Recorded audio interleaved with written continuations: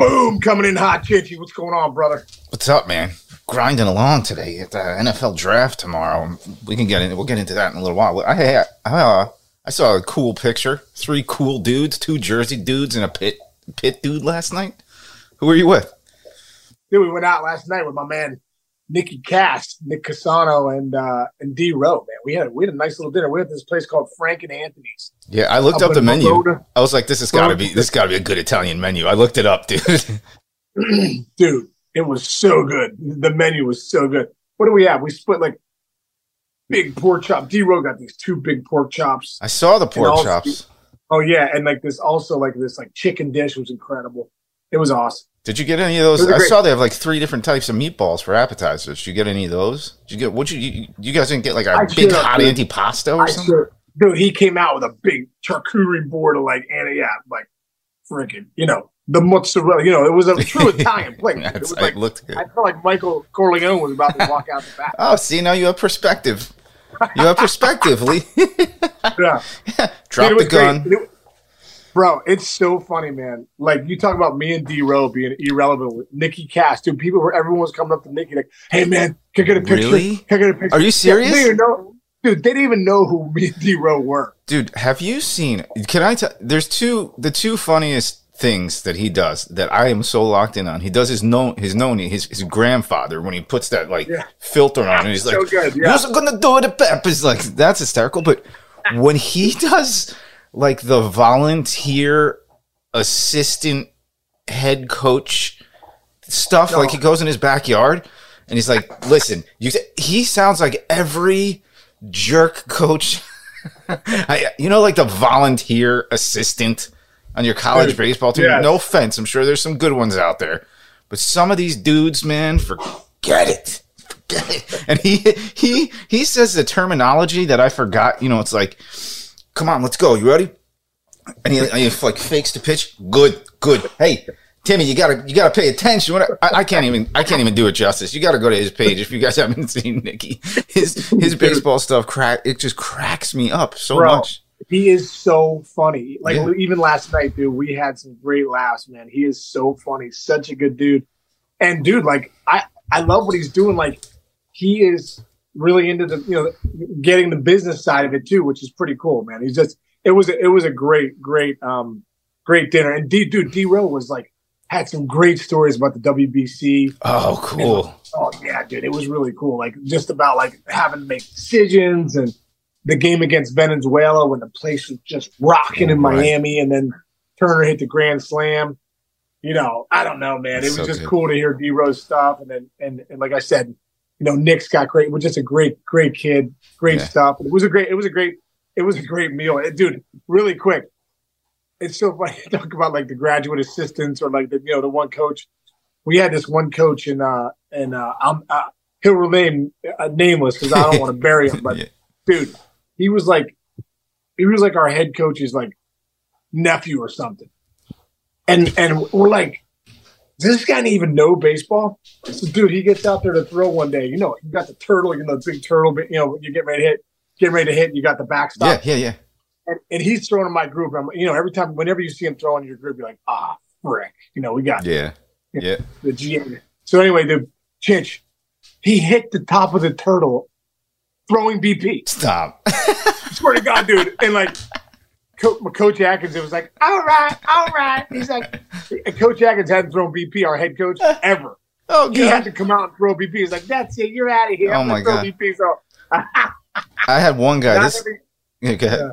My God. My sophomore year, man, I actually want to say this guy's name because I could not stand him. It was my junior year. And I told you, the guy that recruited me, my head coach, retired after my sophomore year. So my junior year, somebody else came in to be a head coach. And this one guy, I'm walking. He was a little man, and I'm walking up to the plate for a big at bat. It was the first week, and at the time I was having trouble with something. So I had my stance was a little weird because I was just working something out, and I'm walking up to the plate, and the guy goes, "Hey, Chinch." I go, "What?" He goes, "You can't hit like that." And I'm literally walking up for an at-bat. The guy was not there, I don't think. for very much longer. But like, can you imagine if like you were walking out and like Chili Davis was your hitting coach? She's like, you're never gonna get a hit like that, Sean, and you're going up to face like Randy Johnson in like the seventh inning of the game. Anyway, dude, I can now you got me because I got a great story. I got a great story with that. 2007, dude. I come out the gates. I am literally a construction cone. You could put a construction cone in the batter's box. It's doing exactly what I'm doing. I'm terrible, right? and so, I'm like, I'm just analyzing my bats. Like, man, what am I doing wrong? Am I not seeing the ball well? Am I swinging at the right pitches? Am I hunting the fastball? I'm like, I'm so mechanical at the time. I'm out front of the ball. It's like I remember facing this one pitcher for the Twins. For the Blue Jays, bases loaded, freaking like no outs, and I popped up to the infield. It was like, okay, dude, like this is ridiculous. It was like the last straw. So that night I'm driving home, bro, and I'm like, you know what? I'm like, I'm being too passive. I am not being aggressive enough. I am not being aggressive. So I was like, that's it. So I'm driving back, pulling out of Detroit, passing about 4 drug deals on the way to the highway. Like literally, like I'm in a Lexus. I'm like, this is a bad neighborhood right here. Back in 2006 by Comerica Park was like drug dealer central. So I'm on my way home and I'm like, all right, tomorrow's the day, bro. Tomorrow's the day. All out aggressiveness, swinging the first pitch, hacking, get it done no matter what. Here we go. So boom, the next day I wake up, and this is true. I get up at 10 o'clock. My boys are outside. They're like 3 and 4 at the time. Andrew, Jake, they're playing like wiffle ball. I'm like, I like jump in their game. Like I just come in like not even like I'm their dad. Like I'm their buddy. I'm like, that's it. Give me a couple swings. I'm launching balls into like over the freaking house. I'm like, go get it, kids. Because I'm just like I've never been so excited to get to the yard. I was like, I can't wait. So boom, I drive to the yard that day. I'm so excited. Get into BP Chinch. I don't think I hit one ball in play. Every ball I hit was a homer. Nice. I was crushing balls, just launch, boom. I'm like, this is going to be the greatest day. I figured it out. I finally figured it out. So I'm getting ready to go. I'm getting ready to go out for the first pitch. And Curtis Granderson and I usually go out there. We're out there first. The only guy in the dugout's Leland, right? Leland's there early, having a couple heaters. He's full uni, bro. Spikes it. He has spikes on. I know, that's amazing. It's incredible. Spikes on. So I'm about to run out to the sprint. And Leland's like, hey, Case. He's like, I talked to you real quick. I'm like, yeah, what's up, Skip? So I come back in. He's like, hey, listen, I've been scouting Sean Casey for a long time. 9 years. I've been scouting for a long time. He goes, the Sean Casey I know is patient. No.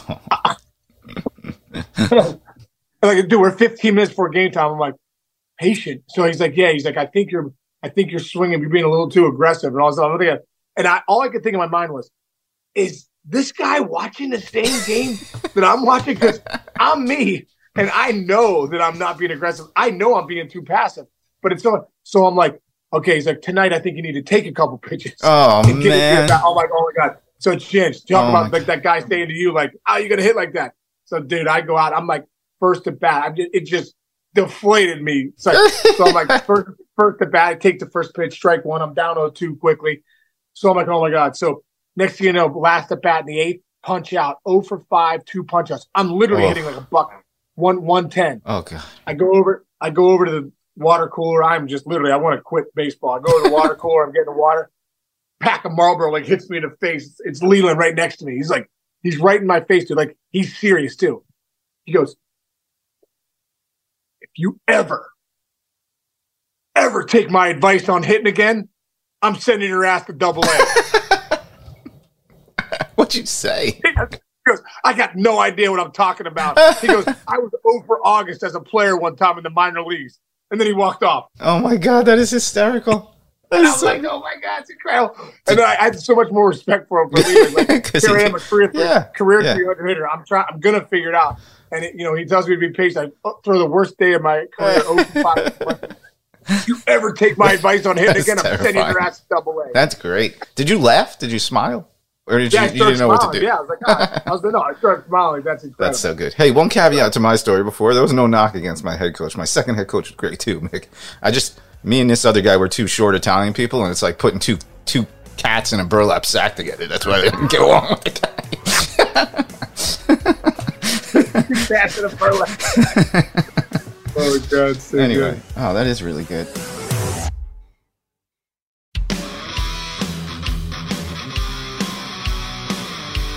All right, where else are we going? I'm grinding, dude. I'm grinding this week. The draft is upon us, and I haven't worked an NFL draft since, I don't know, 2006. 2006. Really? Yeah, right before I went to full time with baseball, when I was with like Cold Pizza and stuff. But good thing is I got Trey Wingo is one of our guys at the 33rd team. Oh, that's great. I forgot. For the past like 24 years, Trey Wingo has been doing the NFL draft for ESPN, which is pretty intense and crazy. Dude, is he not at ESPN anymore? No, he's not. He's got 19 jobs. Just look him up on Twitter. He's got a Caesar Sportsbook. He's worth us. He's got the greatest life ever. Dude, I'll say this. I don't know if he listens or not, but I'll say, dude, he lives in Hawaii right now. He's living in Hawaii, okay? Trey Wingo's, this is no secret because we go on a 33rd team site. It's usually like, you know, this guy, Ari Murov, who's great. He's one of the biggest up-and-coming insiders. And he's like in a compound, in a box, just grinding out info. And Trey is just sitting there. He's got like a captain's hat on, and the background is like the Four Seasons. The other day we were doing a show, and I'm like, wait, that doesn't look like your office, your house. And he's like, oh, no, we try to come to the Four Seasons for breakfast at least a few times a week. And I'm like, this guy has the greatest life. But well-deserving, man. Well-deserving. Living his best life. Yes. Where does he live? He lives in Hawaii right now. I mean, he has a place in, I believe, Connecticut or something like that. I don't want to speak out of school, but wow. I mean, like I said, it's obvious it's in Hawaii. You can't hide that from the clips. But that's awesome. He told me a crazy story. He said this on record. When they used to prep at ESPN for the draft, think about it. It's reality television. You don't know which team's going to draft where and what. You know, at the network, we'd rehearse some things and whatever. They would do virtual mock drafts and do entire like 3-hour shows like the week leading up to the draft with all the draft variations. Like, so the first draft, the first day, let's just say you were at the network for a week and you were doing that. They literally ran through the first round over and over with teams making trades, with teams and like kind of like trying to get themselves. Pretty impressive, dude. I always wondered how they did that. Just to make sure any scenario. Every scenario. Sounds like the Navy SEALs going in to get Osama bin Laden. It's exactly the same thing. Same importance. Oh my God. Dude, have you ever seen that documentary on when they talked about going in to get him, and they said like they had, you know, when they went in to get Osama bin Laden. I'm pivoting here, obviously. No, I like this. But dude, they were talking about the SEALs were going over when they trained for months of every scenario possible, knowing that they come into the compound. And one of them was that if the copter crashed, you know, what would they do? Right. And it turns out, bro, the copter crashed when they're going in. They had to blow it. They had to burn it, blow it up, and then all get in the other copter to get out of there. But they had practice for it, so it's incredible, dude. Two things. One, first of all, the amazing thing to me is you ever see that picture? There's a picture of like the Pentagon in the White House. They have that room where like Obama and like the whole staff, they were watching it live on those, like, you know, those dark video cameras, whatever. And there's a picture of them watching when it happened. And it's like, it's an unbelievable shot. Imagine you're sitting there, you're watching, you put these people, you know, they've put themselves into harm's way. And that's why we're the greatest military in the effing world. But the second part about that is Sebastian Maniscalco has a bit that he used to do. Oh my God, I fall down laughing. Do you remember in Star Wars where C-3PO got all broken up and Chewbacca's like carrying him in like a backpack? Yeah. Sebastian's going on about how great that stuff, and he's like, and he tells a whole skit about what it must have been like that night to get Bin Laden. He goes, if I could have been there, oh my God, I would have paid all my money for one of the guys to put me in a backpack and me just like hanging behind him going, where are we going now? Where are we going? You gonna get him? The way his mannerisms are so funny. I cracked up every time. Anyway. So great. I've been meaning to, go. Go ahead. No, go. No, I've been meaning to get more into watching some of those like Navy SEALs training documentaries and like the Green Beret. There's a Green Beret one out right now. I gotta find it. I just heard about it and I haven't tracked it down yet. Delta Force. Yeah. Delta. Did you ever see Delta Force, the movie with Chuck Norris? No, Yeah, Chuck Norris. Yeah, dude, back in the day when I was like 9, he had like some sort of special motorcycle in that. I wanted to be in the Delta Force. That was my goal in life.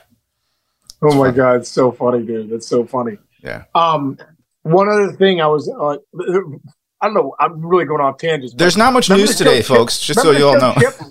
Chips? I love Chips. I loved it. Dude, Ponch and John. Absolutely. I just remember on the show one time, Ponch, he got in a motorcycle accident.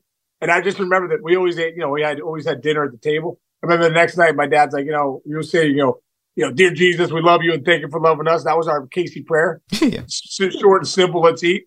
And then I remember going, I want to pray for Ponch today. He got in a motorcycle accident last week on the show. And I remember my parents being like, all right, let's pray for Ponch. Oh man. It's so funny when you're a kid, you take things so seriously. You ever see Beastmaster? The original. Oh, dude, yeah. One of my favorite movies also growing up. Do you know I used to cry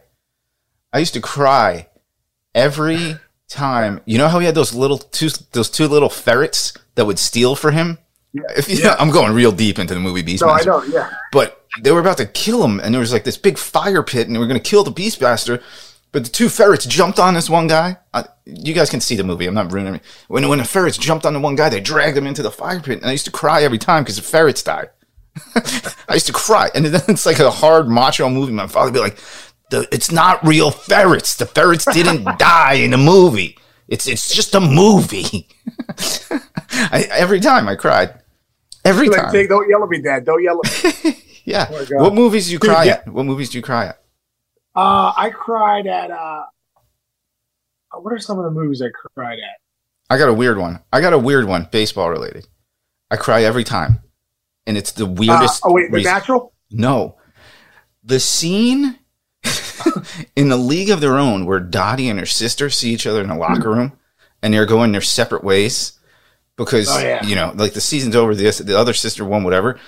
That just gets me all the time. Because, my brother's 6 years older than me, and I was like his younger brother. We played baseball.